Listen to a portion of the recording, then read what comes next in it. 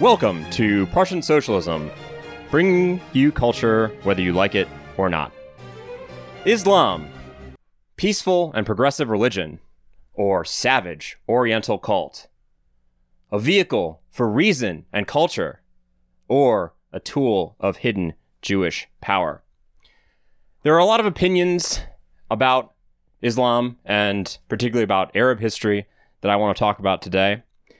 Most of them are ranging from ridiculous to misinformed, and I want to work through all of them and give you an idea of what Islam really is and what the important facts of it are and how that relates to us as Europeans, as white people in a society that is not controlled by us. So, first of all, there are many special difficulties with studying the Middle East and studying Islam. If you go to a bookstore, Barnes & Noble or something like that, and you look around at the reading available, you're going to find two basic things. You're going to find books written by liberals about how good Islam is or how progressive it is, or how evil certain governments in the Middle East are, and how Iranian girls need to wear hijabs and that's barbarous and we need to change that. On the other hand, you'll find books by neoconservatives, Jews on both sides, of course, liberal or neoconservative, but you'll find neoconservative books about how the Middle East is backwards and we need to grapple with the problems of Islam and so on and so forth. All of these books, pretty much everything you find is in one way or another sensational. It is not interested in being objective and at getting to the truth of what, historically these people are and what their faith is. And because really it's from only such a rational and objective understanding of these things that you're going to be able to figure out how to deal with them and what our policy should be if we ever controlled our own societies toward the Arabs and toward the Muslims generally. The other kind of book that you'll find is books such as A History of the Arab Peoples by Albert Hourani, or The Arabs by Rogan. What you'll find in these books is that they start very strangely at about 1800. Most of their coverage deals with the last 200 years. Now, this also is misinforming or is not very helpful, because the central fact of Arab history, the most important part of it, is from the period of about the life of Muhammad, the prophet, till about 1150 or 1200. That is the great age of Islam, and that is the great age of Arab culture and history. And everything since then really is not as important. So with the Hourani book, for instance, what you'll see is he devotes 7 pages out of about 500 to talking about Muhammad and the Quran. It's absurd. I don't understand how you could have a book about the Middle East and start with that. And then he gives 3 pages to talking about the great Arab conquests after the life of Muhammad, where the Arabs went from being petty tribes in Arabia to controlling the biggest empire in the world. We'll talk about all those things in this lecture. What Hourani goes on to talk about is he spends chapter after chapter talking about the sociology of the Ottoman Empire. So books like that really set a lot of people off on the wrong foot, and they're also very badly written and hard to read. If you want to find out about the Middle East, you have to really start with much more simple stuff, and you have to start with older stuff. The best writing on Middle Eastern history and culture for Western audiences is basically stuff written between about 1850 and the middle of the 20th century by men who are educated in England, France, Germany, or other European countries, or America in some cases, who were thoroughly educated in Western history and culture, and who studied Arabic and possibly also Persian, and got a good idea of those languages as well, and were able to attempt from an objective point of view to get an idea of the good, the bad, and the ugly of Islam, and to present it in a critical way to their audiences. So books like that, there are just a couple I'll mention right now that I'm kind of going to be working off as I go through this lecture. There's a short history of the Arab peoples by Sir John Bagot Glubb. He also has another 8 books on Arab history. He's got one on the life of Muhammad, and then a whole series about the Islamic empires after Muhammad. You've got books like History of the Arabs by Philip Hitti. Now, Philip Hitti was a Lebanese, but he was educated in the West. And his book is great because he starts off in the first part of 6. He talks about pre-Islamic Arabia, and then he talks an entire 6th of the book is about Muhammad and the conquests just after Muhammad. And then he spends the next 3 parts talking about all the empires and all the culture and art and literature of the succeeding Arab history. And then his history winds up really at about 1200. So he has the right focus. The right focus, the good part and the most interesting part of Arab history, of Islamic history, is that from the life of Muhammad and a little bit before with some of the Arab tribes and their culture, all the way up until 1150 or so, or maybe as far as 1250, 1258, where the Mongols sacked Baghdad. Other special difficulties in studying the Middle East is that the topic itself is intrinsically very difficult. There are many, many names of people and places that you would not have heard unless you made a special study of the Near East. It's very difficult to remember the names because a lot of them are very alien. It really does help in studying the Middle East to at least acquire a little bit of Arabic, like just a few words or some basic understanding of how the language works, because then words that appear totally alien then become a little bit more understandable to you. For instance, in Arabic nomenclature, or not nomenclature, but naming, the common way to do it is to give names such as Abdullah, which is servant of God. Abd is a servant or a slave, so Abdullah, servant of God. Then there are many other names like Abdul Karim, Abdul Rahman, so servant of the noble, servant of the beneficent. And these words, Al-Karim, Al-Rahman, are all names of God, all epithets of God. The other thing you'll see in Arabic naming is things like Ibn, son of, or Bin, son of, same thing, or Abu. This is a strange Arabic habit of naming a father after his son. So once you have an eldest son, you might be called Abu Sufyan, the father of Sufyan, Abu Talib, the father of Talib. If you don't have a son, then you'll be called Abu Banat, father of daughters. But other aspects of the Arabic language, I'll move on from this because this isn't terribly pertinent, but other aspects of it is that most Arabic words consist of a root of 3 letters. Some are a root of 4 letters, but as opposed to the European languages where we're used to having roots being unbreakable, a root is just, you can either put prefixes or suffixes, or you can change the end of the root, but the root itself stays the same. An Arabic root, and this is true of other Semitic languages as well, is 3 pieces, or is 3 different consonants, and then you insert vowels and sometimes other consonants in between and before and at the end to get different kinds of words. So words that maybe appear totally different to the European eye are actually to the Muslim or the Arab speaker very clearly related. Such a case is Islam, from the root yusallam, to submit. So Islam is submission, it's the religion. And Muslim is the person who believes in Islam, the person who has submitted. The prefix mu shows that it's a person who does the action of the verb. The other reason this topic is incredibly difficult, so I mentioned that it's hard because the information, especially more recent information, is bad or is biased, or it's either really, really pro-Muslim and progressive, or it's really, really anti-Muslim, unnecessarily so. And just the difficulty of finding people who are competent or finding authors who are competent both in Islamic studies or Middle Eastern history and culture, and at the same time can write in good English or good German or good French. Now, before I start discussing the special important things about Arab history and Islamic history, I want to first talk about, why is this interesting? Why do I find it interesting? Why should you find it interesting? Well, first of all, Islamic civilization And studying it provides you a way to look at something to which you do not have any connection. In studying, say, the wars between the Sunnis and the Shias, or the Persians and the Arabs,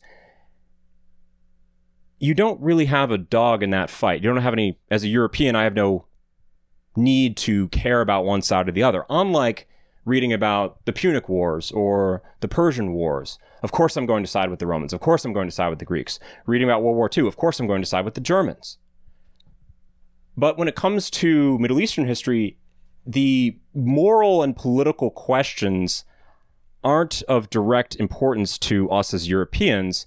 And so in that regard, it's in a way better to study this history. I mean, I'm by no means saying don't study European history. Of course, you need to know that. But Middle Eastern history provides a sort of control. Think of a scientific experiment where you have a control group that is outside the experiment, or is part of the experiment, but isn't subjected to the conditions that the experimented upon group is. That's how I look at Islamic history. It's something that I can look at objectively and as a total outside party, and I can try to examine why did these people who are very different from me in their thinking and their world outlook, why did they act the way that they did? Why did Muawiyah ibn Abi Sufyan fight against Ali ibn Abi Talib? Why did the Abbasids have a revolution against the Umayyads around 750? What were the groups of people in each side, and what were their interests, and how did they, why did they do what they did?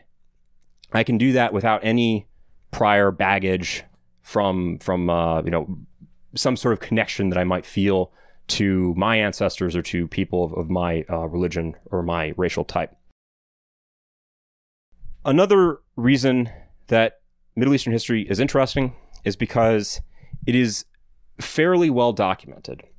There are many, many Arabic writing historians from the Middle Ages, a lot of which hasn't been translated in English, believe it or not, but there are thousands and thousands of pages of, tens of thousands, hundreds of thousands of pages of Arabic literature from the time. I don't know if I would compare it to the amount of work available in Greek and Latin, although I'd say it might actually be more than that if you take the period of about 600 till about 1200, or maybe move it up to 1400, because you can include some other writers like Ibn Khaldun if you go that far. But there is a great amount of information about this time period from inside and from outside of the Islamic world. So, and more than has really been processed in the sort of way that European history or classical Greek and Roman history have been processed. Another reason, I sort of said it just then, is that Middle Eastern history isn't very well studied. Part of that has to do with the biases of liberals or of neoconservatives or of Jews trying to use Middle Eastern history for their own political purposes, trying to say, okay, well, Islam was progressive, and that's why we should study Islam, because it shows that why we should have a diverse sort of society. Or on the other hand, Islam is super conservative and regressive, and they have barbaric practices like polygyny or of forced conversion, and that is why we need to study it. All of that stuff really gets in the way, and there's relatively few authors who take a more objective approach, a sympathetic but critical approach to the matter. The final reason that I do find the Arabs interesting, and I think worthy of study, unlike some other peoples, is that while they're not my people, and we have certainly been enemies with them many times in the past, there is something noble about them because they are a warrior race, or they are a group of warrior races.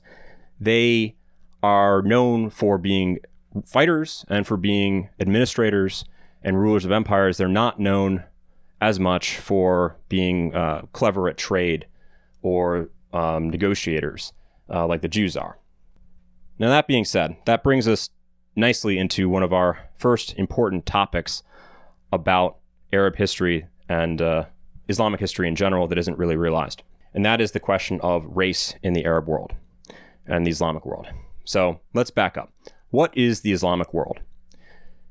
The Islamic world is anywhere where Islam is the primary religion. So that if we go west to east, we have Morocco, Algeria, Libya, Egypt, so all of North Africa, even as far south as like the Negro regions of sort of northern, the Sahel area, just south of the Sahara Desert. Of course, the Arabian Peninsula, Syria, Greater Syria, including Palestine and Lebanon, Iraq, Persia, Central Asia, Afghanistan, Northwest India, now Pakistan, Bangladesh, and then also Indonesia. Now, among all of these areas that are Islamic, I should also say Turkey and Albania and Bosnia, the racial Arab core of all this, or I shouldn't say the racial Arab core, it's really the linguistic core, because the Arabs themselves aren't really one race. They're actually a series of races, but they are a linguistic group. And Arabic is spoken in the Arabian Peninsula, Iraq, Greater Syria, Egypt, and then all the way out to Morocco. Even among this core of what we now call the Arab world, there are different racial groups. And in fact, about 100 years ago, if you talked about the Arab world, you weren't talking about Egypt or North Africa. You were really just talking about Arabia, Syria, and Iraq. The different groups are primarily your Bedouin nomadic Arabs. That's the real Arab. That's what the word originally meant, was a Bedouin from the Arabian Peninsula. Then you've got Egyptians and Syrians and Iraqis, who all have sort of differences among them and all come from different stocks, different backgrounds. Your Iraqis tend to be more connected with the Persians, as you'd expect, Persia being right there. Your Syrians tend to be heavily mixed with Greeks and Crusaders, and also but the root stock of them is the pre-Islamic Aramaic population. And then your Egyptians are, of course, the same people who anciently were the ancient Egyptian civilization with some Greek influence and some Arab influence. The commonalities between these three civilized parts of the Arab world, or the most civilized parts, most heavily settled parts, the Iraqis, the Syrians, and the Egyptians, are that these people are always or have always been noted to be very clever and very intellectual. They are almost the exact opposite of the Bedouin Arab, who is known for his independence, his quick thinking, his cleverness, but also his bravery. Egyptians, Syrians, and Iraqis aren't usually known for their bravery. Then the similar race to the Bedouins, the Bedouins of Arabia, are the Berbers of North Africa. So that's really from Libya through Tunisia, Algeria to Al-Maghreb al-Aqsa, that is the farthest Maghreb, that is Morocco. The Berbers have only acquired Arabic speech in the last few hundred years, and in fact, many of them still speak Berber languages. They haven't fully transitioned to Arabic yet. And they have a great deal in common with the Berbers of Arabia, not in racial origin so much as in their habits of mind. They are also a very independent sort of people, very tribalistic. They're brave, they're physically tough. And all that has to do with the environments that these people have lived in for many, many, many generations. Now, before I go further, I would like to justify myself to you. Why should you listen to me on Islam and the Arabs versus anybody else? And what are my special expertise in this? So I'm no expert on the Middle East, but I've spent many years studying it as an amateur. I began studying Arabic when I was 13. I studied it with a tutor, an Iraqi gentleman of the older generation, from about age 14 to age 18. And then I proceeded to take graduate level classes in it at Ohio State, some 400, 600 classes. Classical Arabic poetry, classical prose, composition classes, media classes, that sort of thing. I have since then read, and during that time as well, read many books on Middle Eastern history, and I think I have a pretty good understanding of it. I have not spent much time in the Middle East. I've been to the Maghreb for a few weeks, but I've never been to Iraq or Syria or Arabia or Egypt. But I think that the one thing you can get from me that you can't get from pretty much anybody else today is I will tell you what I think, and I can tell you what I think directly because I am nobody. I am not in academia. I am an outcast from everything, and I am willing to therefore entertain any idea. I'm willing to entertain the possibility that Islam is the greatest evil in the world, or maybe it is a great and wonderful progressive force for progress in history, and we should admire it. I have the ability to be open-minded in the same way that the great Oriental and Arabic scholars of Europe and America did in that golden age of the humanities between the middle of the 19th and the middle of the 20th centuries. So with that said, let's get into it. What is Islam and where does it come from? If we go back to the year 570, picture the map of the Middle East. What did it look like? Well, the Eastern Roman Empire, the Byzantine Empire, controlled what's today Turkey, Syria, and Egypt. Of course, Greece and some of the Balkans as well. And they, thanks to the conquest of Justinian, they had pieces of North Africa and Italy. And then to their east was the Sassanid dynasty of Persia, controlling Persia and much of Central Asia and also Iraq. Both of these two great empires were riven by internal religious disputes, and they had to maintain their power mainly through brute force, especially outside of their core areas. Another aspect of this, if you look to the south, were the Arabic tribes, the Arabic-speaking Bedouin tribes. For the purposes of Rome or Byzantium and Persia, the most important were the Ghassanids and the Lakhmids, which were two tribes, the Lakhmids on the border of Iraq to the south, and the Ghassanids on the border of like what's now Jordan. And these were vassal states of the Byzantine and Persian empires.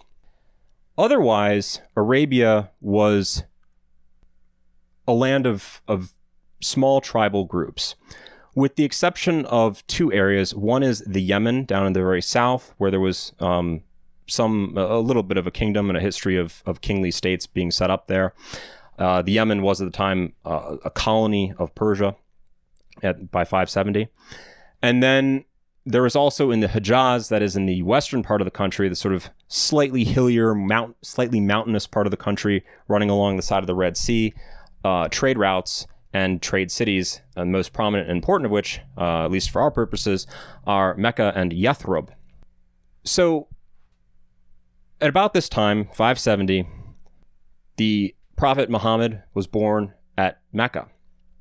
He was a member of a clan within the ruling tribe of the city. The tribe that ruled Mecca was the Quraysh tribe. Muhammad, though, was not of the ruling clique within the Quraysh tribe. He was of the Beni Hashim, the descendants of Hashim. Some of his distant cousins within the Quraysh clan were the ruling faction. Usually they're called the Beni Umayyah. So what made Mecca important to the ruling factions of the Quraysh? Well, it was an important stop along the trade route from Yemen up to the trade routes in Syria and in Mesopotamia. But the other thing that Mecca had that the other trade cities didn't have is it had a great shrine, the Kaaba, which supposedly was put there by Abraham. But by the time of the Quraysh rule in Mecca, was filled with hundreds of idols. Every year, many of the peoples of Arabia, many of the tribesmen, would come to the Kaaba to see the idols and to pray. And Mecca also, and Yathrib also had, they were known because there were often trade fairs at these places, and not only for trade, but also for culture. Pre-Islamic Arabia was very much, the main aspect of its culture was its poetry. And in the era going beyond Muhammad, many of the pre-Islamic poems were still held in high esteem and were written down. Men like Imru al-Qais, who was a great poet of the very early times, 300 or 400s AD, who's thought to have lived, who wrote these very epic, very romantic poetry. But in this whole area, the Byzantine and Persian empires, and in unsettled Arabia, or in unorganized Arabia, there was a tremendous amount of religious strife. So in the Byzantine Empire, there was the doctrine of the Orthodox Christian Church in Constantinople, and in their patriarchates in Antioch and Jerusalem and Alexandria. And they differed greatly with what many of the people in Syria and Egypt particularly believed. There were disputes, doctrinal disputes, about the nature of Christ. The government held that Christ is of one essence, but many people in Syria and Egypt particularly believed in the monophysite position that Christ was of one nature with the Father. There were attempted compromises, monothelitism, to say that the Father and the Son have one will. These arguments about theological issues caused not only great strife, like arguments, but really oppression. The Byzantine government had to ensure that ideologically its subordinate peoples were loyal to it and subscribed to the same doctrine as Constantinople. At the same time, this made it difficult for the Byzantines to deal with their Ghassanid Arab allies, because the Ghassanids happened to be monophysites, and it made it difficult to keep control of the Egyptians and the Syrians. If we look at Persia, a similar but slightly different situation prevailed. In Persia, the ruling class were Zoroastrians, that is, followers of the semi-legendary ancient poet or ancient prophet Zoroaster. And that religion was really only popular with the Persian upper class. It wasn't as strong or as evangelistic as Christianity or as later Islam would be. And so the Persians faced a great problem of dealing with Christians and Jews within their empire, because they often saw that Christians might be Roman agents. And if we look down at Arabia, Arabia too was a patchwork of different religious types. The ancient and primitive paganism still prevailed within many tribes, but some of the tribes, particularly in the cities, were looking at various, or were converting to certain brands of Christianity and even Judaism. In fact, in the Yemen, the king down there, or the kings down there, had embraced Judaism. So all of this is important because the life of Muhammad and the course that it took was very much affected by the religious strife that Muhammad saw around him. And the success of Islam was primarily due to Muhammad's very brutal and direct method of solving all of these religious disputes. So let's go through Muhammad's life a little bit. I said he was born in about 570. That was the year that the Abyssinian king invaded Arabia and attempted to take Mecca with elephants. It was called Sanat al-Fil, the year of the elephant. And the elephants and the Ethiopian army didn't make it all the way to Mecca. They were killed off by a plague. But Muhammad, early in his life, not too much is known. He was sent out to the desert for a while as a good Arabian to be raised by, or to at least get used to the desert life, the Bedouin life. The merchant classes of Mecca still thought of that as being the correct way to live. And it's a good way to toughen your boy up. It's sort of like the Spartans sending their sons off to, learn to be in the army. And when he was about 12, his father is supposed to have taken him on a trade trip to Damascus in Syria. He was married at age 25 to a wealthy merchant woman, 15 years his senior, by the name of Khadija. And this allowed Muhammad to sort of disengage from commercial life. He had some success as a merchant, as a caravan leader. And because of Khadija's wealth, he was able to start to think about the meaning of life and engage in more religious metaphysical speculation. He adopted a habit of going off into the caves around Mecca to pray. This is about the time of age 40 or so. He was doing this. And the story is that one day he was in a cave and the angel Gabriel came to him and said, "Iqra bismi rabbika alladhi khalaqa, khalaqa al-insan min 'alaqa." Recite in the name of thy Lord who created ye, made man from a blood clot. And this vision scared Muhammad at first. And there was some more lines of it. This what the angel said to him was later brought into the Quran as Surat al-Alaq. I think it's Surah number 92. and it's a bit longer. I think it's like 20 lines or so. But this very much scared Muhammad, having this dream. And so he went back home, and at first he wasn't sure what to make of it.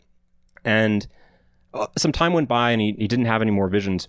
But over the next 3 years or so, he started to have more and more visions. And he decided to start preaching. He at first told his wife, and he told a cousin of his, Abu Bakr, and another cousin of his, Ali ibn Abi Talib. And he had a small circle of friends around him who started to believe. When he started to preach in Mecca openly his religion, he gained a few dozen followers, but it brought him to strife with the Quraysh merchant class because they did not appreciate Muhammad denigrating the Kaaba, that is the sort of temple with all the idols in it that Abraham is supposed to have built, and that was a big attraction for the tribes to come to Mecca and worship. And this was, of course, a great source of wealth to the Quraysh tribe, was having this shrine in their town. So Muhammad faced opposition from the ruling class, and eventually pressure built up. His patron, Abu Muttalib, died, and no longer having any protection, he and his small band of followers were forced to flee, and they fled to a town called Yathrib, which is 250 miles to the north of Mecca and is also a trade town. Muhammad had connections there, and after he fled, this was called the Hijrah, the emigration from Mecca. It's in 622 AD. The Muslim community set itself up, and Muhammad's role in Medina was called Yathrib, but then it now is called Medina because it's called Medinat an-Nabi, the city of the Prophet. And it's no longer called Yathrib, that's the ancient name. Ever since Muhammad has been called Medina. In Medina, Muhammad had a role as a sort of mediator between the different tribes within the city who were having disputes over various things. And Muhammad was seen as a perfect mediator because he had a reputation for honesty and for uprightness. And he wasn't really a party to anybody else's disputes within the city. It is somewhat comical to note that two or three of these tribes were Jewish in faith, and Muhammad had a lot of problems with them because the rabbis from these tribes did the same thing to Muhammad that they were supposed to have done to Jesus. They would ask him prickly questions to try to get him to screw up in remembering stories of the Old Testament or of Abraham and Moses and so forth, and just to embarrass him in front of the other people, to trip him up on very small technical questions was a favorite way of dealing with them. And this caused a lot of problems with the Jews and the followers, or the small group of followers who were part of the Ummah, the community around Muhammad. The other problem that Muhammad had in Medina was that the Meccans weren't going to let it go. So Muhammad and his followers raided a caravan that was on its way to Mecca, and were about to raid it, and this provoked a response from the Meccan aristocracy. And there were a couple battles. There was Battle of Badr and Battle of the Ditch, where the Meccan aristocracy sent troops, we were talking small battles, 300 men, 1,000 men, that kind of thing, to fight against Muhammad and the Muslim community. The Muslims won the first battle. They lost the second, were almost eradicated, but then they were able to recover. And eventually, Muhammad was able to build up his power and gain more support from more tribes. And eventually, he returned in 630 to Mecca in triumph, and the Quraysh clan accepted Islam. And then Muhammad was able to send out ambassadors to the other tribes of Arabia. And by the time of his death in 632, all of Arabia, with the exception of the borderlands of the Roman Empire and Persia, was under Islamic control. It is hard to overestimate what an achievement that is. I said that Muhammad, with simple and brutal methods, really achieved this. I probably shouldn't have said brutal. What I mean is more just very direct. So he was able to weld together the Meccans, the people of Medina, the different tribes of Medina, and all these tribes all across Arabia, the first time in history this had ever been done, by a couple methods. One, and if you read about Muhammad's life, I can't recommend enough the biography, Life and Times of Muhammad by John Bagot Glubb. It's quite entertaining, very easy to read. Glubb was a historian of the Arabs. He understood what he was talking about. But you acquire the impression that over Muhammad's life, he started off over the course of his mission, he started off being a very modest and trepidatious man. He asked people to become Muslims. He preached to them in a nice way. But as he gained political experience and experience in spreading his religion, he was dealing with Bedouin Arabs. Remember, I mentioned these Bedouin are very independent-minded, very strong-willed people. He started more and more to just force his way through problems. There are one cannot help but drawing the conclusion, reading a biography of Muhammad, that he was a very similar person to other great leaders, conquerors, religious leaders, Genghis Khan, Adolf Hitler, Napoleon. There are very similar aspects of their biographies and of their personality traits, their characters that come to the fore. Hitler and Muhammad both were rather modest men, very quiet men. Only in middle age did they start to really have some political success. They tried to be nice to people, and they realized that didn't work, and they started to be a little bit more forceful as they got older. In the case of Muhammad specifically, what allowed him to bring about this political revolution among the Arabs was that his doctrine that he preached, Islam, was extremely simple. He understood, now we'll never know exactly how he came to understand this. We should always keep in mind, talking about Muhammad, that the sources on his life were mostly written about 200 years after his death. So now there is oral tradition before that, but the first major works of history are from about 200 years after his death, works like Ibn Ishaq or Ibn Sa'd or At-Tabari. And so we don't know, the direct sources for the life of Muhammad are very sparse. But I think it's safe to say that he apprehended, looking at the religious milieu of Arabia and of the neighboring countries. Remember, he'd been to Damascus as a child. He knew people who traveled regularly to Persia or to Roman territory. He understood that all of these religious disputes that were happening in the Roman Empire, that were happening in Arabia, that were happening in Persia, could only be stopped, and a new political community could only be formed with a ruthlessly simple and direct doctrine that no one could argue with, and that it would be very difficult for people within the religion to have petty little fights about small points of doctrine or theology, as was the case, or as was the problem plaguing Byzantium, Christianity particularly. Consequently, Islam is a very simple doctrine. La ilaha illallah Muhammadan Rasulullah. There is no God but God, and Muhammad is his prophet. That hasn't changed since the life of Muhammad. I know it, and I'm not even a Muslim. Compare that with Christianity. Every little church has its own translation of the Nicene Creed. The Our Father. When I was a kid, I remember saying, and forgive those who as we forgive those who trespass against us. Well, apparently in Latin, it's we forgive those who owe debts to us. And now last time I went to church, they changed it again. Like, what the hell? Islam cut through all that bullshit and made it very simple, and also emphasized the use only of Arabic. Everything had to be in Arabic.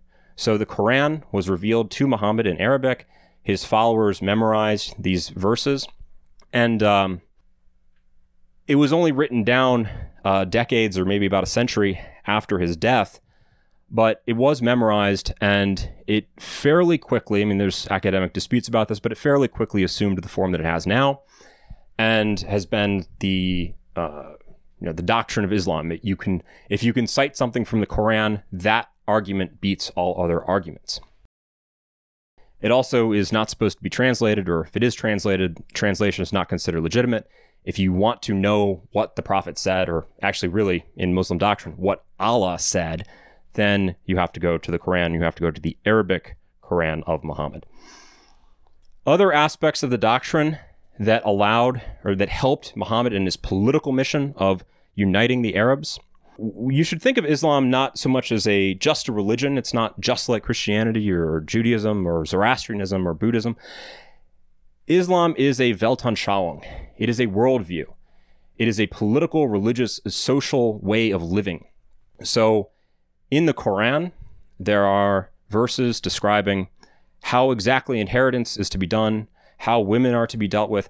It regulates all aspects or many aspects of basic social life in such a way that it stomped out a lot of the problems of pre-Islamic Arabia. Now, liberals will look at this and tell you, well, Muhammad was progressive because he forbade the ancient Arabian practice of what is called what, which is the burying alive of unwanted baby girls.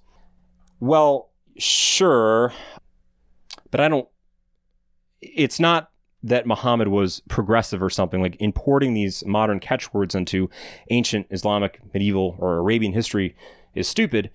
Really, Muhammad's genius was understanding the political problems of his era, and everything in Islam is very good at correcting these problems. So, for instance, if you're burying baby girls alive because you don't want them, well, you're going to have a gender imbalance, which is going to cause extra social strife, is it not? In the case of Muhammad's or the Quran's regulation of this of inheritance, one thing is, for instance, that daughters are entitled to half of what sons are entitled to in inheritance. Now, this is much argued about by people in the West who don't understand what they're talking about, but it makes sense that the daughter only gets half of the inheritance because she's already gotten a dowry because she's been married off probably by the time that the parent is dying and passing on a dowry. Sons don't get dowries. And I bring that up just to point out, like, it's funny to me when I hear about, modern days, like kids getting screwed out of their inheritance by their evil boomer parents. Well, that can't happen in Islam because there's specific rules about who gets inheritance. You are not allowed to decide to not give your kid inheritance. Your kid gets inheritance. I mean, unless you've disowned them, they have to do something very extreme for them to be disowned. As a matter of course, they're supposed to get inheritance. The same thing is true of Islam's regulation of marriage and gender. It allows for polygyny, that is for marrying of multiple wives. The usual interpretation is that it allows to taking up to 4 wives. Muhammad himself took 11 or 13 wives, depending on how you count. The social utility of this, when people hear that, they often think, okay, well, Muhammad was just using his political position to get sexual gratification, or he was just being a greedy asshole. Muhammad was not like David Koresh. The reason for the fantastic success of Islam in Muhammad's life and after Muhammad's life is because he was organizing the community in such a way that the top men who were helping out Muhammad were also finding wives. Muhammad wasn't taking the wives of his immediate followers like a cult leader would. He was providing everybody. And I do take some issue with this. There's sort of people will say that Muhammad was kind of a sex fiend or accuse him of sexual impropriety because he had so many wives. I find that very hard to believe for a couple of reasons. One, he didn't have that many children. He had 2 or 3 sons, all of whom died in a very young age. He had a few daughters. He had one daughter who survived into Fatima was the main daughter who survived into adulthood. He didn't have like dozens of kids as you might expect with someone who has 11 or 13 sexual partners. The other reason I don't think that we should accuse Muhammad of having sexual impropriety is just because it tends to be the case throughout history that great men have a fair amount of self-control. You don't get to be the leader of a world-changing religion or an empire if you are a complete poonhound. So I'm skeptical of those claims, and most of the historians are as well. it does seem to be the case that a lot of Muhammad's marriages were contracted for political reasons. He had to bring some tribe into the religion, so it made sense he marries another daughter of a tribal leader. Or the other reason, too, was for charity. Back then, if a woman did not have a husband and she didn't have a family, or her family couldn't support her, well, there was no such thing as a charity to like support people like that. And any man, if you ever founded such a charity, you can imagine that people would just accuse the man running the charity of screwing all the women under his care. The only proprietous way to deal with a person charitably or a woman who was not attached to a family or a husband was to marry her off. But the point I'm getting at here is that everything Muhammad did in his life, everything that we see in the religion, is useful for forming a political community. And it was wildly successful. So after Muhammad died, it could have been the case that the Arabs simply split up, that they reverted to paganism or to whatever other doctrines, Christian doctrines or Judaism, that they had been practicing before their conversion to Islam. And remember, I mean, most of these people had really only converted in the last 5 or 10 years of Muhammad's life. So they hadn't been Muslims for all that long, especially the Quraysh in Mecca, who had only converted in 630, 2 years before his death. What really shows the power of the Islamic doctrine and of Muhammad's political genius is the fact that all of these people stuck with Islam. There was a war. So after Muhammad died, there was a succession dispute between two of his earliest followers. I mentioned them earlier, Abu Bakr and Ali ibn Abi Talib. Ali was the son-in-law and the cousin of Muhammad. And Abu Bakr was I think he was his first adult male or second adult male convert. I think Ali was the first convert and Abu Bakr was the second adult male convert. Abu Bakr won the succession dispute and received Ali's blessing or his acceptance of his victory. And Abu Bakr became the Khalifat Rasulullah, the successor to the messenger of God. So he wasn't claiming the title of messenger of God like Muhammad had. Muhammad is Rasulullah, the apostle, the messenger. Abu Bakr was just the successor.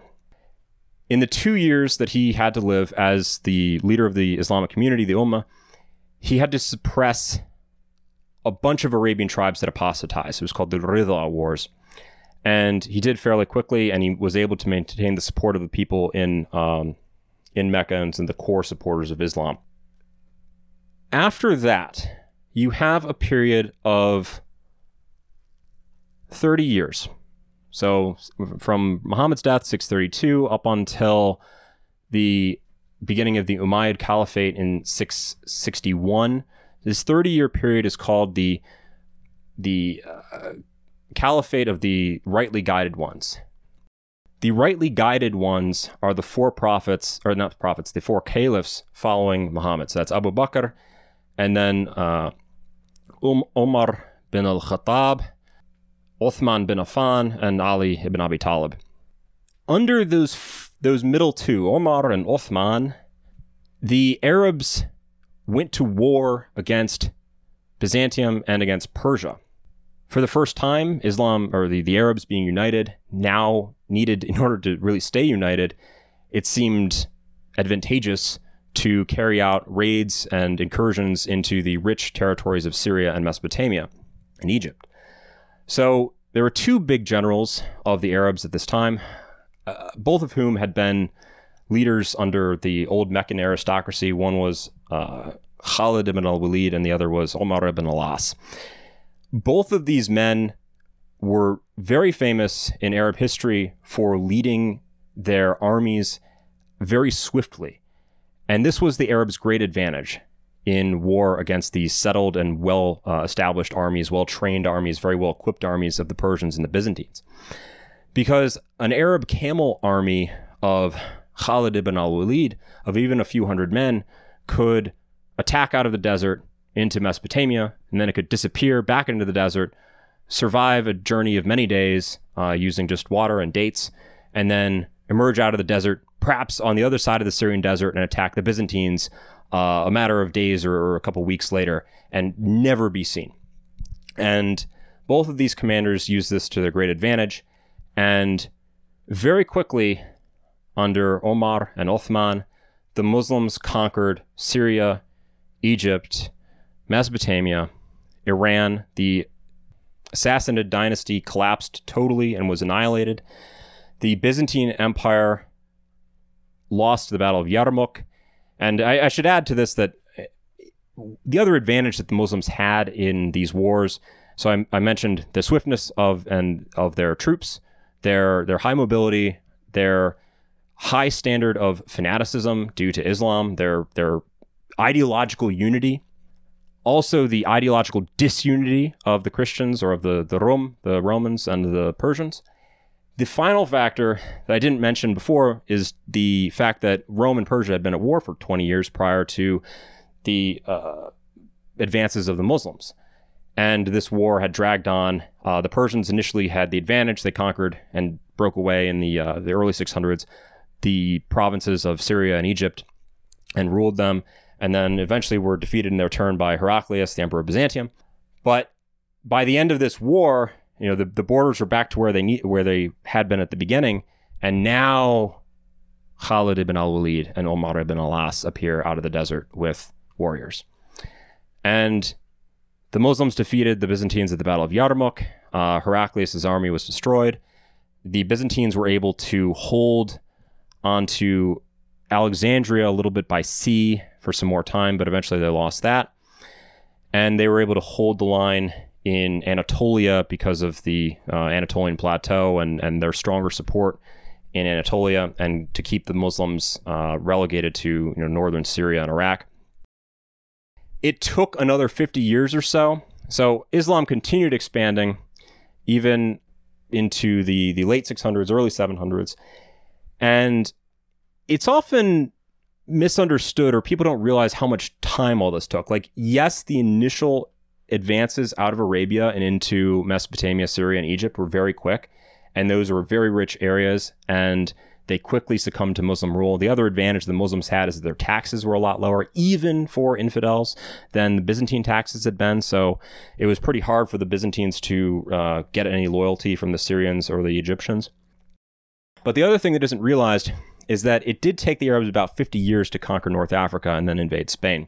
And it did take them a similar amount of time in pushing east through Persia and to really meet the limit of their expansion in Central Asia. Looking toward the west, toward their advances across the Maghreb into what's now Morocco and then up into Spain, they attacked across the Syrian desert. If you look at, not the Syrian, the Libyan desert, if you look at a map of North Africa, it's deceptive because there's two main settled areas in North Africa. One is the area from Tunisia to Morocco, and then there's the Libyan desert, which is and was back then rather uninhabited with the exception of a few settlements on the coast. And then you've got the Nile Valley on the eastern side of Africa that's very heavily populated. And it took the Arabs a lot of time to start raiding across that Libyan desert. And once they did, they met quite stiff resistance from the Berbers. That is that other race that I mentioned as being now considered part of the Arabic world, and who have really only recently been Arabized and still to a large extent have not been Arabized.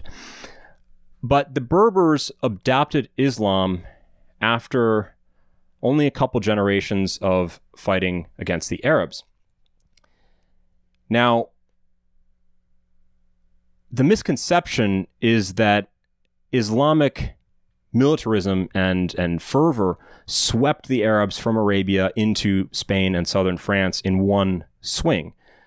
Really what happened is that Islam united Arabia and the adjoining areas of Mesopotamia, Syria, and Egypt, and then Islam sparked a sort of second national awakening among this people in the western part of North Africa, that is the Berbers, who then, while acknowledging nominal control by the Arabs in Syria, were basically operating autonomously, invaded Spain, destroyed the Visigothic kingdom and set up their own kingdom in Spain.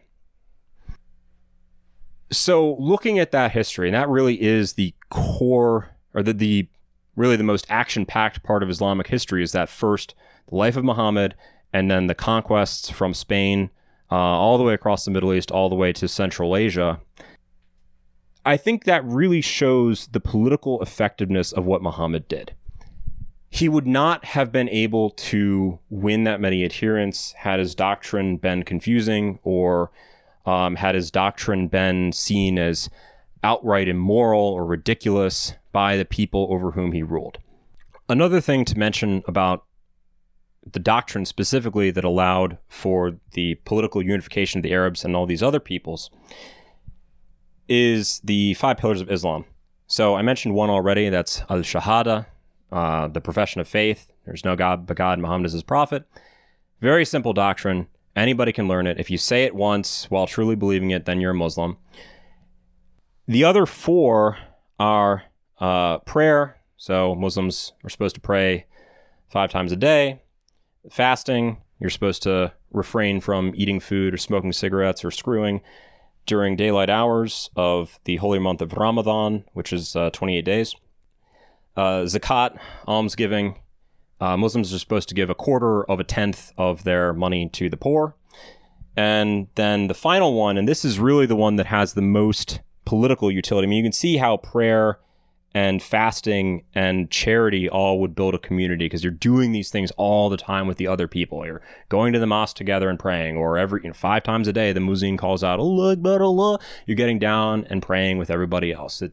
So it keeps everybody thinking about their purpose in life, and their purpose in life is to prepare for the next life. Same thing with fasting. Fasting is just a little bit more extreme version of prayer. You're putting yourself through intentional physical deprivation.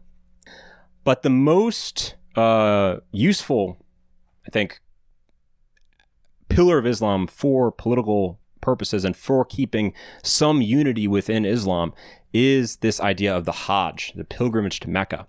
All Muslims are supposed to, if they can, if they have the means, at some point in their life, try to make a pilgrimage to Mecca.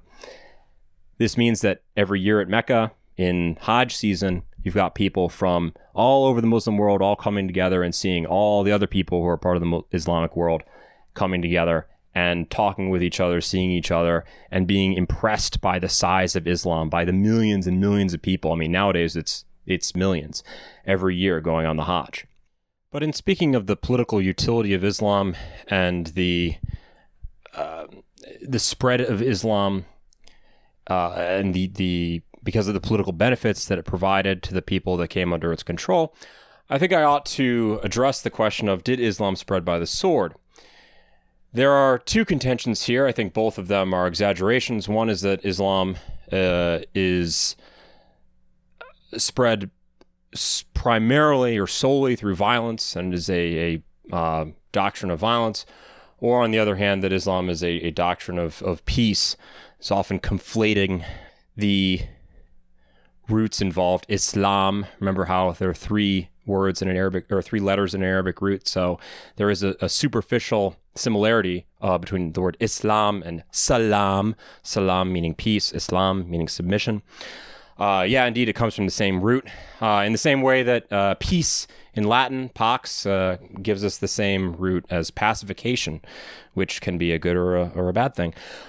But I do think it is overplayed to say, or an exaggeration to say, that Islam is spread by the sword. Islam and Christianity, more or less, if we look at the scope of both of their histories, are comparable in the amount of political coercion involved for their spread. Now, that is a fact of merely historical interest. As far as a political question, I don't really care if Islam was spread by the sword or not. I think there's this tendency, particularly, I'm getting ahead of myself, but I think there's this tendency in dissident circles to attack Islam rhetorically because of its ideological positions. I think this is bizarre and weird because it is a very liberal way of thinking of things to say, I oppose this thing because of its ideological positions. I don't think we need that. Islam and the Islamic world are alien to us regardless of their ideological position. So I think in a way this is an academic question. But I will address the academic question anyway because it's fun. And if you look at the spread of Christianity in Europe, the Saxon Wars, the Teutonic Knights come to mind as examples of rather violently imposed Christianity. And then if we look at Islam, yes, Islam spread with the spread of the Arabic Empire, but look at Egypt. In Egypt, Egypt was Christian, 90 or 100% Christian before the conquest by Omar ibn al-As. There are still about 10% of the Egyptian population that is Christian. After 1,400 years of Islamic occupation, there is a 10% approximately fraction of Egypt that has stuck with Coptic Christianity despite being ruled over by Islamic regimes for the last 1,400 years. The same is true of Syria, and Iraq, where there are isolated Christian communities. In fact, in Syria and Iraq, the Jewish wars of the last 20 years have done more to destroy those communities than, or more quickly, or accelerate the destruction of those communities than a lot of the typical rate at which they've degraded over the last 1,400 years. If we look at North Africa, Christianity died out in North Africa only a few centuries ago. And if we look at, for instance, Iran, we see that Zoroastrianism did survive for a fairly long time in Iran, and the Zoroastrians fled to India about 1,000 years ago and formed a separate Parsi community in India, and Zoroastrianism only died out within the last 5, 6, 7, 8 centuries in Iran. So, and that's even more remarkable because Zoroastrianism is a far less, as I mentioned earlier with the Sassanids, is a far less strong doctrine than Christianity. In referring to this matter about the spread of Islam and the connection of it with violence or conquest, I would refer you to this book by a certain T.W. Arnold, Islamic scholar, or a scholar of Islam and Orientalist, called The Preaching of Islam, A History of the Propagation of the Muslim Faith. In it, he brings up this question of spread of Islam by the sword in the introduction. And he says that it is not the cruelties of the persecutor or the fury of the fanatic that we should look for the evidences of the missionary spirit of Islam any more than the exploits of that mythical personage, the Muslim warrior with sword in one hand and Quran in the other, but in the quiet, unobtrusive labors of the preacher and the trader who have carried their faith into every quarter of the globe. So, yes, Islam has spread by two means. One is missionary preacher and trader, but it is also spread by the spread of the Islamic political power. That being said, Arnold here brings up an important point. In the footnote, he says, regarding the idea of Islam being spread by the sword, this misinterpretation of the Muslim wars of conquest has arisen from the assumption that wars waged for the extension of Muslim domination over the lands of the unbelievers implied that the aim in view was their conversion. And then he quotes another scholar saying that, it's a German scholar, so he quotes it in German. He says, "Es ist dabei den Kämpfern des Islam zunächst nicht so sehr Bekehrung als Unterwerfung der Ungläubigen zu tun." It is thereby for the fighters of Islam, first of all, not so much the conversion as the subjugation, or it doesn't have so much to do with the conversion as to do with the subjugation of the unbelievers. So Muslims conquer for the sake of bringing unbelievers into the political order of Islam, of Allah, but their conversion, and this is borne out by many historical examples, or the consistent trend in Islamic history is that a new area is conquered, or tellingly in Arabic, it's called, they use the verb for to open to mean to conquer. So fataha, conquered, it's opened a new region and then brought into Islam. And then a Islamic ruling class in the first days of Islam, of course, an Arabic-speaking Arab ruling class comes into power. And they would work with the existing Christians or Zoroastrians or whoever.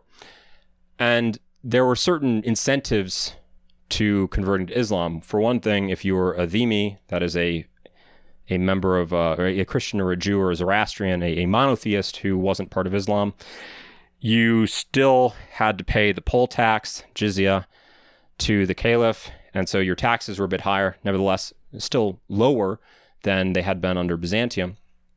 And there was certain social barriers imposed on dhimmis. Now, throughout time, and depending on the regime, dhimmis had a better or worse status. For instance, under the Mamluk regime in Egypt from about 1200 to 1500, Egyptians and particularly Christians were relatively favored by the government because they were better at writing, and they were also more politically reliable, as is true of America under Jewish control today, or many places.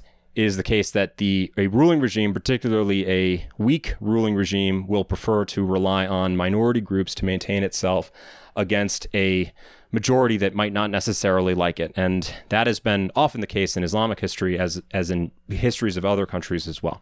So none of that is to deny that conversions by the sword have happened. They certainly have. But I think it's unfair to characterize the general trend in Islam, the spread of Islam, with forcible conversion. Generally, it's been a Islamic state takes over, and then over time, often over many, many centuries, people prefer to convert to Islam. In the case of the Albanians, strangely, the conversion to Islam after their conquest by the Turks happened very rapidly. This is partly due to the incompetence of the local Christian clergy, but in about 30 years in the early 17th century, the Albanians went from being about 10% Muslim to being over 50% Muslim, and that's only after about 100 or 150 years of Muslim occupation. So it's varied very much depending on the region, depending on the time, depending on which, what government you're talking about, whether it be the Ottomans or the Abbasids, or the Umayyads, or the Fatimids, or whoever, in whichever region. Something else to address. So as far as in-befores, actually, no, sorry, I'll skip. I'll save the other in-before for later. I do want to talk a little bit about the rest of the course of Islamic history. So I've talked already about how the life of Muhammad, and I've talked about the spread of Islam up to the Umayyad Caliphate. The Umayyad Caliphate is in the beginning of the Umayyad Caliphate, which is about 660, 661 AD. This is after the first four rightly guided caliphs, the Rashidun. The last of whom was Ali ibn Abi Talib, the nephew and son-in-law of Muhammad. And he fought against Muawiyah ibn Abi Sufyan, who was one of the top men within the old Meccan aristocracy. Muawiyah defeated Ali, he didn't defeat him in a battle, but they had a battle because Muawiyah was challenging Ali for the caliphate. The battle was stopped, and both Ali and Muawiyah subjected themselves to mediation, and Muawiyah came off the better in the mediation, and Ali lost a lot of his support. He was later treacherously murdered, and then Muawiyah was able to establish a regime on the basis of family succession. So no longer was the Muslim community electing a new leader from among the small core of the believers who had been around in the time of Muhammad, but now Muawiyah ibn Abi Sufyan passed on the caliphate to his son, and then his son to his son, and so on, for about 90 years. This regime based itself at Damascus in Syria and was heavily made up of the old Meccan aristocracy, as you'd expect.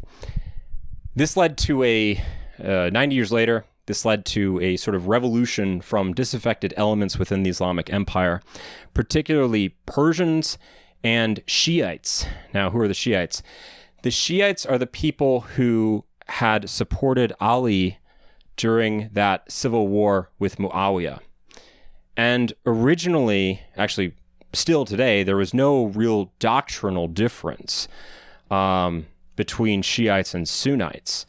It's the same, it's very different from the problem that had occurred among the Christians in Byzantine Empire, where there were many, many doctrinal differences on minor points.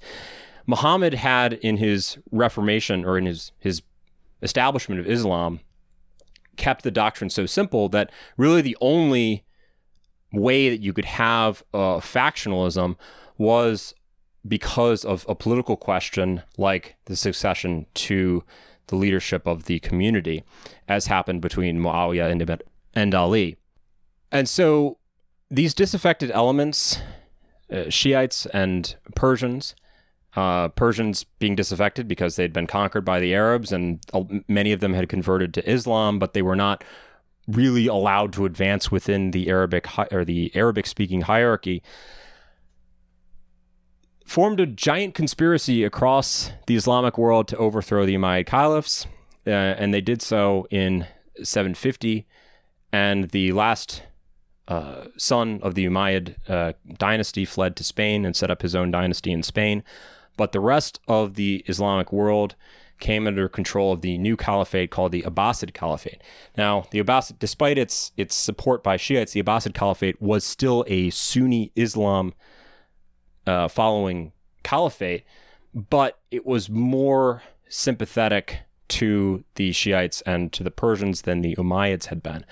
And so, as a mark of this, it moved the capital from Damascus to right near the old Persian capital of Ctesiphon, and built a new city called Baghdad, or was called at the time Medinat as-Salam, the city of peace.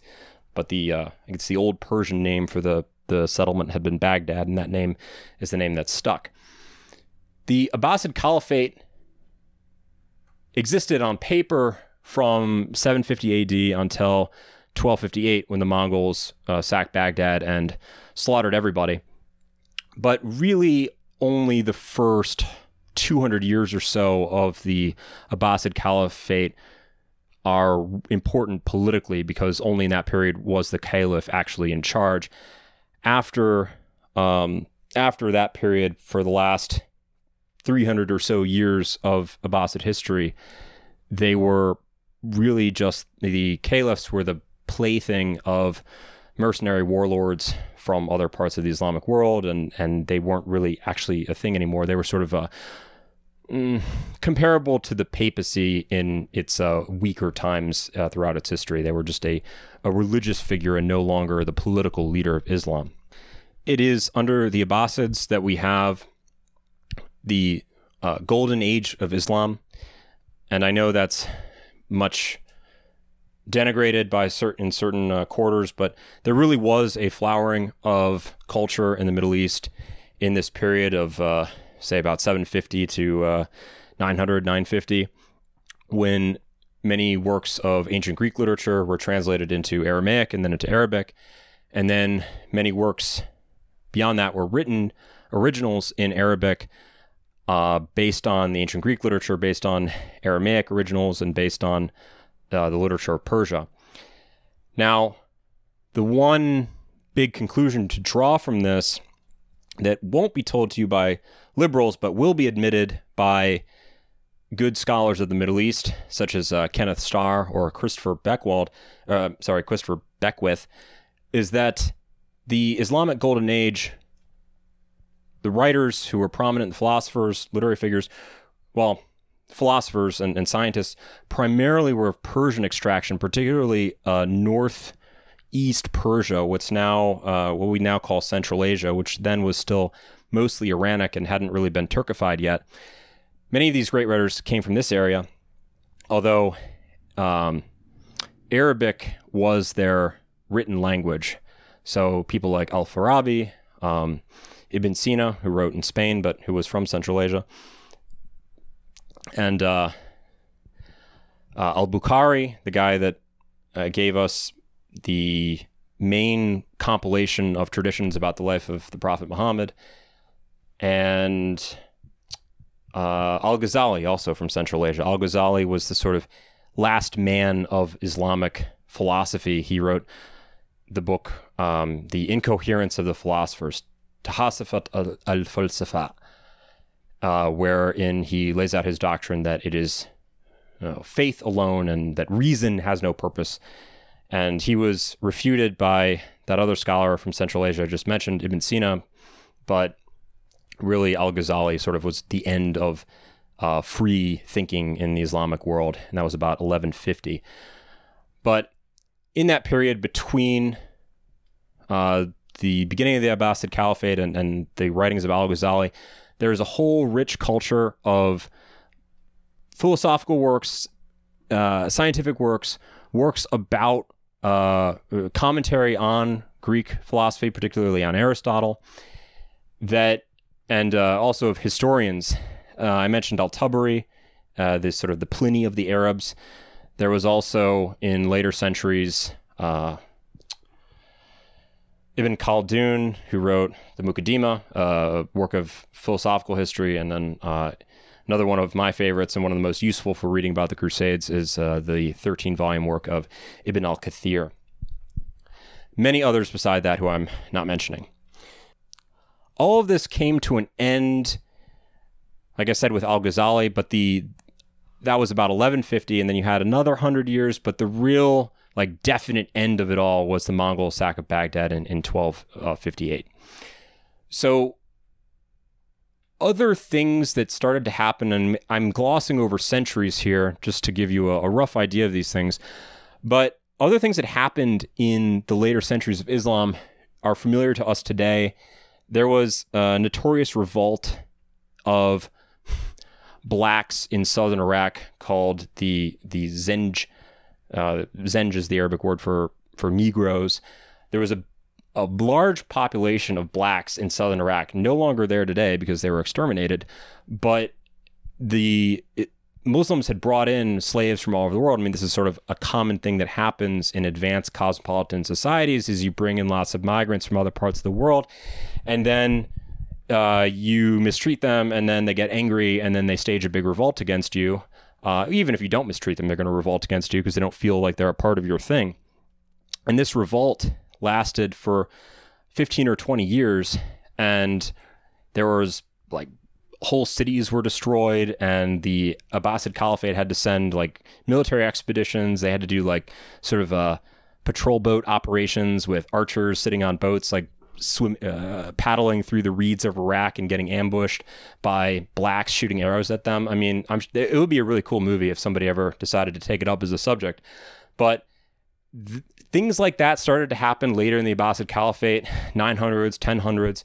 By the time the Crusaders arrived in 1100, 1099, right, was the sack of Jerusalem, the Muslim world was so broken down and factionalized that they weren't able to put up a very good resistance.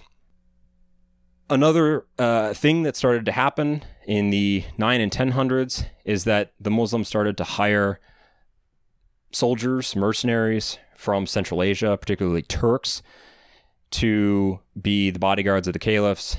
And these Turks started to become powerful and started to take over the government in kind of the same way that, say, Charlemagne and his family took power from the Merovingians. And eventually these Turks started to set up their own regimes. You've probably heard of the Seljuk Turks. They came into Iran and then pushed into Anatolia. They defeated the Byzantines at the Battle of Manzikert in 1071. Man, it's really fucking hot today. I feel like I'm in the Middle East. It's so hot it's hard to think. The Seljuk Turks and were another one of these Turkic groups, and eventually the Turks started to control the whole Middle East. A similar phenomenon was happening in Egypt. The Fatimid dynasty was originally a dynasty out in the Maghreb, a Berber dynasty who came in and took over Egypt from, I think, the Abbasids controlled it before them. These vicissitudes of Islamic history, it's interesting to see the comparison because the big trend, the macro trend is that you get more and more breakdown of the unity of the political community, and you also get the Arabs, the original empire builders, start to get pushed out of positions of power.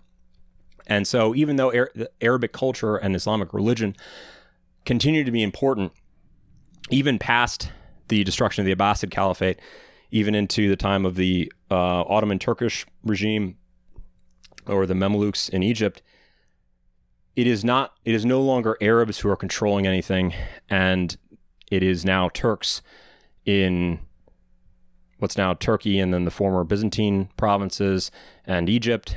It's Iranians in Iran, and it's Berbers in North Africa. Now, there were some other things. I mean, all this is happening around the year 1100, 1150. A lot of things happened in the 1100s that were just a sea change in Middle Eastern politics. So one was the advent of the Turks, and the Turks becoming the dominant power within the Abbasid Caliphate and within, on the borders of Byzantium and in Persia. The other thing was that looking out to the very west of the Islamic dominions in Spain and in North Africa, the Berbers were for the first time challenged by a large migration of Arabic speakers into their home territories. That is the Hilalin, the migration of the Beni Halal into Northwest Africa. And so we think of usually Islam as having conquered. I mean, Islam did conquer North Africa in the late 600s, early 700s, but it wasn't until the migration of the Beni Halal from Yemen to Egypt and then out to Africa out to West Africa, that the Berbers were finally not displaced totally, but finally challenged by a large migration of a big group of people, and more people in that area, whether Berbers or not, they started to become Arabized. They started to speak Arabic and think of themselves as Arabs. And that process is still going on, or it's never really finished, and there are still Berber speakers out there, as I mentioned today. So much for this quick overview of Arab and Islamic history. I haven't really talked too much about the Turks or the Persians.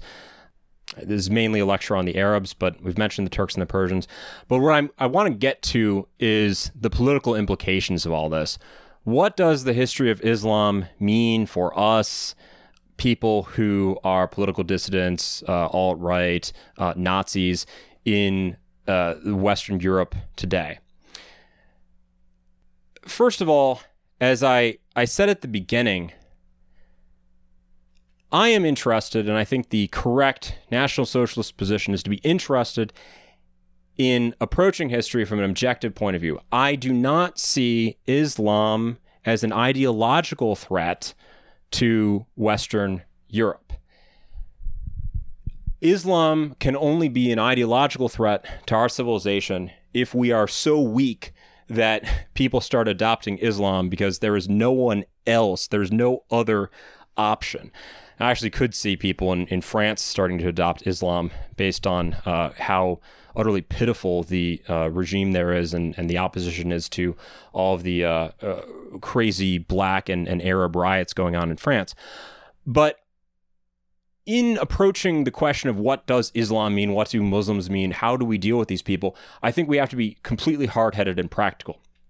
It is wrong to simply denounce them and say these people are evil and to throw on them ridiculous accusations about, or even any accusations about the nature of their ideology. I do not care what their ideology is. I care about what their ideology is insofar as I need to relate to them on a political level, and we whites in Western Europe need to deal with these people on a political level because they are in our countries against our will. Now, I agree with the position that I think the correct European American way to look at Muslims and the Islamic world in general is two things. In Europe, refugees not welcome. You have to go home. In the case of Israel, it does not follow that we support Israel because they're killing brown people. Fuck that. No, death to Israel is the correct position. The masters of the Western world is the financial class, which is predominantly Jewish. The one position that they do not like is the most practical, pragmatic position for white people, and the most humane position, frankly, which is refugees not welcome. You have to go home, but also no more wars for Israel, no more wars in the Middle East, and also we support the Palestinians. Now, that's not to say that you should empty your bank account and give money to Palestinians. There's obviously more important things for us as white people in the West to care about. But I will be unreserved in my position that I support the Palestinians. Now, there's a couple reasons for this. For one thing, it's important to realize that the Arab world, that Muslims in general are not one block. There's several groups within them. And this is important because if you ever want to deal with these people, you're going to have to figure out which ones you can work with and which ones you can't. I've mentioned so far the different linguistic groups, your Arabs, your Persians, your Turks, and then different racial groups within the bigger Arab group. I think the biggest thing to recognize is the difference between your smart, settled bourgeois people and your lean and hungry, rapey savages. You see, those are the two main types that I've seen in Europe. And I haven't been to Europe since 2016, but in 2016, I did go to Lesbos for 10 days, and the distinction was very clear in the kinds of refugees that Europe was receiving, quote unquote refugees, right? You had one camp on Lesbos for Syrian and Iraqis who were mostly families. And they were clearly upper middle class. They had nicer phones than I can afford. They're all fiddling around on their iPhones half the time, wearing Burberry brand hijabs and, going to the fancy shops while walking around being very, very fat. On the other hand, you had these gaunt-eyed savages from Afghanistan and Pakistan who were isolated in their own camp a little bit farther outside the city. So these are the two main groups that are coming to Europe now. And you also have people from every random asshole from south of the Sahara and other parts of the world too. But within the Islamic group, you've got these two main things. Upper middle class people coming as family groups and who really are there for material reasons. For upper middle class bourgeois material reasons. And then you have the, the rapey throngs of other people. It's important to recognize the difference. I do think, as far as the sort of more bourgeois migrants, whether they be through Lesbos and through Greece and up into Europe, or just by normal way of coming into a country by airplane or whatever, there is a problem for Jews in power in the West right now, and that problem is that these high intelligence, high functioning minority groups like Syrians, Egyptians, Iraqis, or like Indians or Chinese or Koreans or whatever are a natural competitor to the Jews. Now that these high functioning minority groups have largely pushed whites out of positions of authority, I guess it's still ongoing. There are still whites who are in positions of authority, but there are no whites who have institutional authority who wield it on behalf of whites. That's for damn sure. So these minority groups, high functioning, high IQ minority groups, are in a way a natural enemy of whites in America because they are They're actually, in a way, more dangerous than low IQ groups like blacks and Hispanics and your rapey Pakistanis. They're more dangerous because they are able to steal, by means legal or not, more wealth and are able to arrogate to themselves more positions of power. Now, that being said, as time goes on, there's fewer and fewer white people to displace, and if these high-functioning minority groups want to continue to advance in society, in politics, and in the economy, well, naturally that's going to bring them into conflict with Jews. And at that point, I am interested in these people's interests because there are possibilities for, or the necessity of, tactical alliances with them. Now, of course, before anybody spurgs out, obviously, if you're going to have a tactical alliance, you have to have your own group sort of organized in a way that you actually have a little bit of power for yourselves before you can start talking about, or seriously talking about, working with other groups. But there is an opportunity there, long term, assuming whites can get their shit together. Because you should bear in mind that the Jew strategy always has been to play whites off against everyone else. So even if there is an interest, a mutual interest between racial thinking whites and another group in working together in a temporary and tactical alliance based on a clear understanding of mutual interests, Jews will always go after this because they see it as a deadly threat to their monopoly on using other groups against whites, their monopoly on minority politics.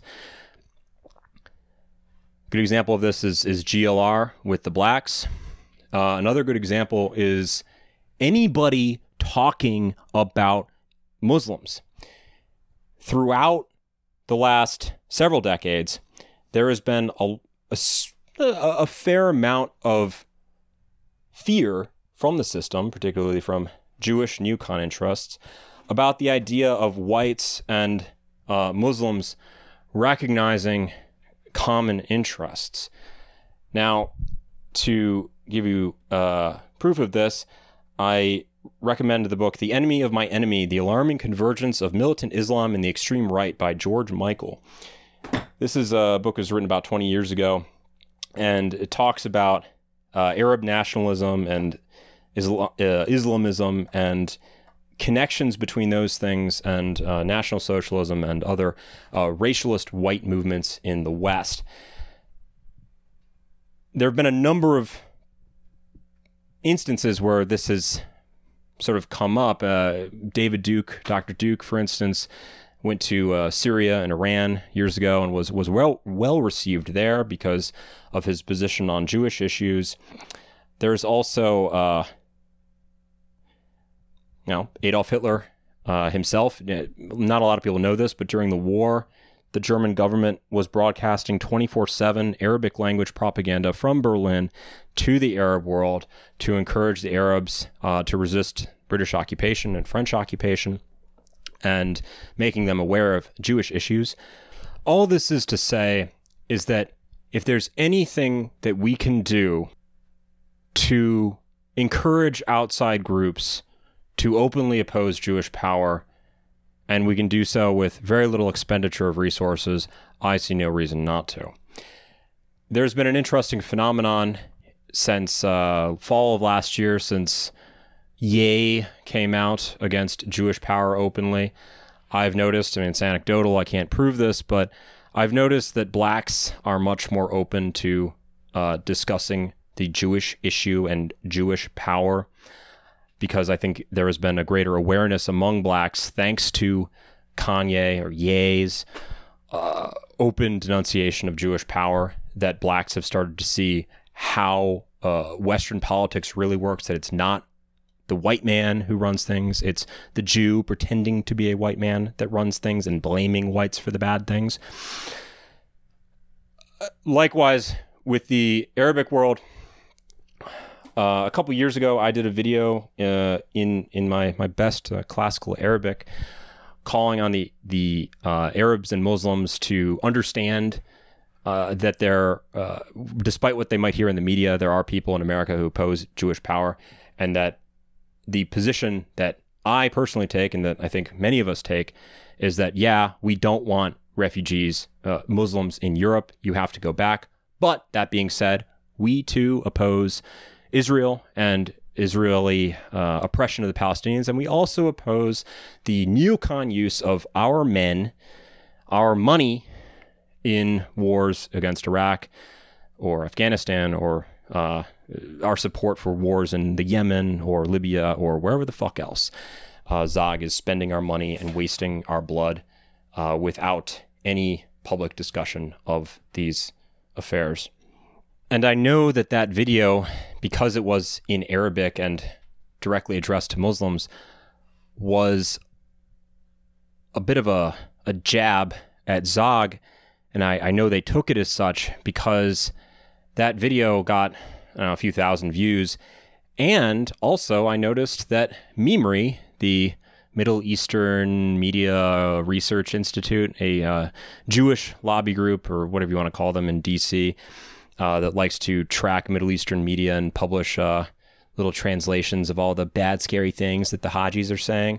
Well, I'm on MEMRI, so, Allah Akbar. It's pretty cool, right? But that really just shows you that this is something the system fears.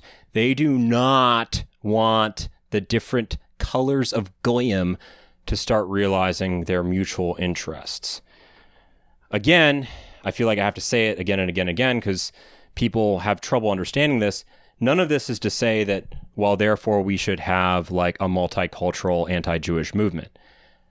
In order for whites to have any hope of resisting Jewish power, we obviously have to have our own base of power before we can work with other groups. But at the same time, there's no need to antagonize groups whose interests more or less align with ours. So then, what are we to make of Islam, Arabic history? What possible importance does this have for us? Throughout this lecture, I think I've indicated that the most important thing about Islam, from our point of view, from the Nazi point of view, is that there is a political genius within it that, from an academic and historic point of view, ought to be studied.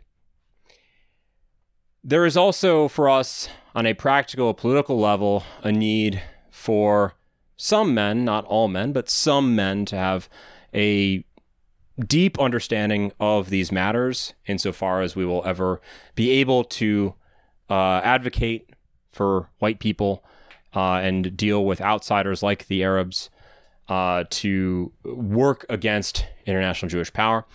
But there is a need also on the part of the broader public to understand this issue, at least in its broad forms, as I've tried to outline for you today, because you need, as just a general member of the public, a generally educated and knowledgeable person, to understand that the Arabs, the Muslims, as much strife as they cause us, they are not our real enemy. They have, over the last 1,400 years, on and off, been our enemies, sometimes our friends, sometimes our enemies, sometimes frenemies. But in the last 200 years, as much strife as we've had with them, it has all been caused by the fact that our civilization is not controlled by us, but is controlled by another Semitic group. I'll let you guess which one. And insofar as you hear people telling you that you ought to hate the Muslims and that we need to solve this Muslim question and deal with Muslims in our countries, well, yes, this is all true. There are France just this week indicates that there is a huge problem here. I mean, hard to say. I can't say that I actually feel sympathy for the French police after what they did to the Yellow Vests, but nevertheless, I do feel sympathy, great sympathy, for the French people, the real French people, for what they're going through. But all of this is secondary. The cause of all these things is Jewish international financial power. And I will point out as well that the Jewish financial power, the main people who oppose Islam openly, and I don't mean in a sort of rational way like I'm doing now, but I mean in a vicious way, the sort of counter-jihad movement, insofar as that's a thing, is led by Jews. Robert Spencer, one of the main people who attacks Islam and just says, Islam is the problem, Islam is the problem. Well, you're a fucking Jew. So, yes, it is misdirection. It is a sort of moderately tolerated attitude to be a white person and to be very vehement in your opposition to Islam. But I'll tell you what is not a tolerated position, because I've lived it and I know it, and that is to be pro-white and willing to be open to working with the Muslims on our own terms, on fair terms that are in the mutual benefit of both parties. And I would say that that applies not only to Muslims, I mean, that's been the subject of this lecture, but of course applies to all non-white peoples, all non-European peoples. We have to be willing to work with them out of pure political interest. And I don't mean to trick them or to trick ourselves into doing it either, of course. It has to be open. It has to be with a understanding for what our mutual interests are, and it has to be open and frank. That is the only way that you can work with other groups of people. There is no such thing as sneaking in politics, unless you're Jewish. So, to round off, if you are interested in learning more about this, I can give you some recommendations. I've said already, John Bagot Glubb, the Englishman who spent 40 or 50 years among the Arabs, he wrote a great biography of the Prophet, Life and Times of Muhammad by John Bagot Glubb. He also wrote 6 or 7 further histories of the Arab world. A great place to start is A Short History of the Arab Peoples. And there are some other books that are interesting as well. Another good one for the life of Muhammad. This is more specialized. It's taken directly from the original Arabic sources. It's much harder to read. I mean, you want to get a basic grounding in the topic before you try to tackle this one. But Martin Ling's Muhammad, His Life Based on the Earliest Sources. Ling's was a sort of eccentric who converted to Islam. Don't do that, but he does have a pretty good perspective on it. And then there's also, I mentioned at the beginning, History of the Arabs by Philip Hittai, the Lebanese man. This is about 100 years old, but it's held up very well. And the man spent about 40 years talking to experts in Arab history in Europe and in the Arab world, and really honing his conclusions into this very well constructed 700-page book. There's also, there's tons of books in the Arab world, but I would say, or on Islam, but I would say, really, if you just look for books that are written before circa 1970, you're more likely to find things that are worth reading. And if you find books that are written by well-educated white men who are not Jewish, you're also even better off. For instance, if you're looking at the Crusading period, there's a 3-volume work by Stephen Runciman that's very good, very readable, entertaining, and also informative. And if you're interested in the literary history of the Arabs, their poetry and prose, it's very hard to approach this unless you're a student of Arabic, but there is a good book on it called Literary History of the Arabs by R.A. Nicholson that can also be sort of read as a history of early Arabic Empire. For Arabic Spain, I've mentioned this one before, but it's been out of popularity for 100 or 150 years. But Reinhard Dozy Spanish Islam is a fantastic work, and the first 100 pages of the work can be read as a sort of racial and political history of early Islam, and then the rest of it is just mainly focusing on the Emirates and of Islamic Spain. There are a lot more that I can mention, but I'll just leave you with those. And I hope you've enjoyed the lecture today. I also hope that this helps clarify some things in your mind. When you're dealing with Muslims, you're not dealing with just a generic brown person with a tendency to blowing up at spontaneous times. No. All jokes aside, this is a ancient culture, and they have lots of differences among them, and will be important for us politically to understand these differences. So, until next time, death to Israel, Allah Akbar, and Heil Hitler. يا حبيبي يا حبيبي يا حبيبي يا حبيبي I'm just kidding. Here's the real song.